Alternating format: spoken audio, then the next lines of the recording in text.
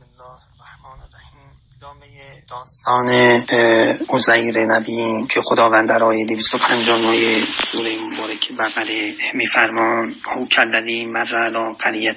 و هی خاویة علی عروشها، مثل شخصی که رد شده بر یک قریه‌ای که این قریه خراب شده، خالی شده بر عرشش، جا خالی داده بر عرشش، که این اشاره به اینه که رو عرش که جنبه نرم افزاری سخت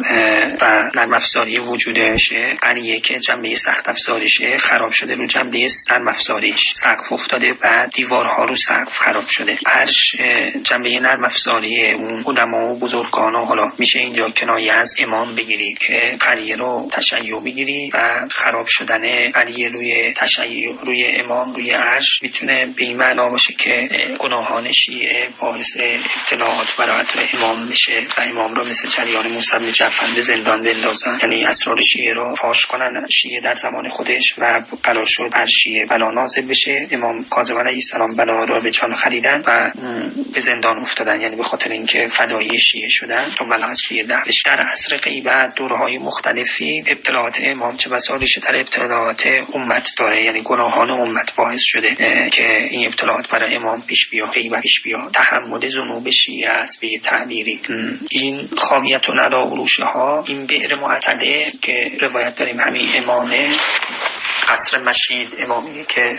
ظهور و بروز دارن، ولی بقره معطله شاهی که تعطیل شده، امامی که غیبت داره، امامی که در تقیه هست. و حالا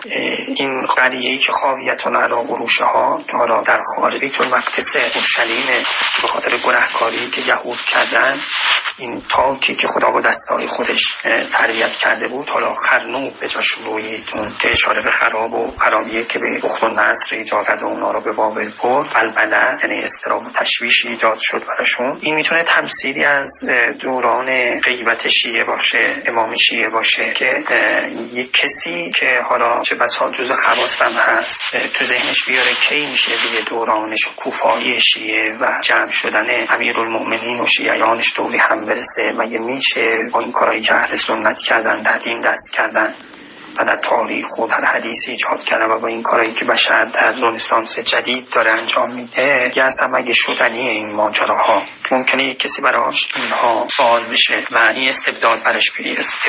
براش پیش بیاد که آیا میشه خدا اینا رو برمیگردونه به یه معنای استبعادشون نرفته روی قدرت خدا که شأن این نبی هم نیست، رفته به روی این موضوع که آیا خدا برای اینا چنین میکنه یا نه، اینا این کرامت پیش خدا دارن یا نه، چگونه میشه خدا این کار رو برای اینا بکنه. و این سبب ابتلا شد برای ایشون، همچنان که برای اون شخصی که گفت آیا امیرالمومنین اسم اعظم و بلده یا نه، اون شکی که ایجاد شد باعث شد که اون مریضی، اون ابتلا برای ایشون پیش بیاد و امیرالمومنین رد شدن، گفتن که این ابتلا و مصیبت به خاطر اون شکیه که ماجرای به درب خانه پشت درب که برای امیرالمومنین بود برای تو پیش اومده بود که تناب گردن حضرت انداختن، گفت آیا علی اسم اعظم بلده و اینها چنین میکنن. فهمیدن این به خاطر اون شکه. حالا اینم اینجا یه استبعاد کرده و این اثر براش ایجاد شده. اینجا استبعاد رو نه رو قدرت خدا بردیم، استبعاد رو بردیم روی اینکه این قوم این کرامت رو دارن یا نه. لذا در شیعه سفارش هایی داریم که مؤمن رو کوچیک نشماریم، راجع به امامت، تشیع، ولایت که تحقیر نکنید، چه بسا که ولی خداست و خدا مثل جریان یوسف و یعقوب که فراقشون به خاطر جواب ندادن ندای اون مؤمن فقیر، ولی فقیر پشت در گرسنه بود اون شر و شکایت کرد به خدا. اینها سفارش شده که مواظب باشین. تحقیر کردن ها، چه بسا تحقیر خلقی حتی تهدید شده، کوچک نشمارید دیگه. چه برسه به مثل امام و شیعه رو کسی بخواد بگید که این پیش خدا کرامتی نداره، چه کی میشه اینا دور هم جمع بشن. نایوی حاضر الله بعد موتها، این اورشلیم ولایت که الان خاویتون علی عروشهاست غیر معطل شده کجا؟ یه استبعادم داریم که چه بسا رو قدرت خدا میره که ممکنه کسی بگه تو ماجرای ساره این باشه که استبعاد کرد که خدا چه جوری بچه به من میده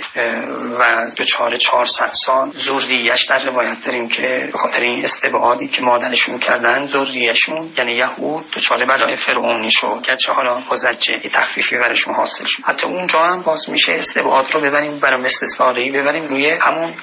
تحقیر یا شأنیت قائل نبودن برای خودش و اهل بیتش که ادامه آیه فرموده آیا شما تعجب میکنید از مقامی که خداوند به اهل بیت داده، شما ما اهل بیت هستیم.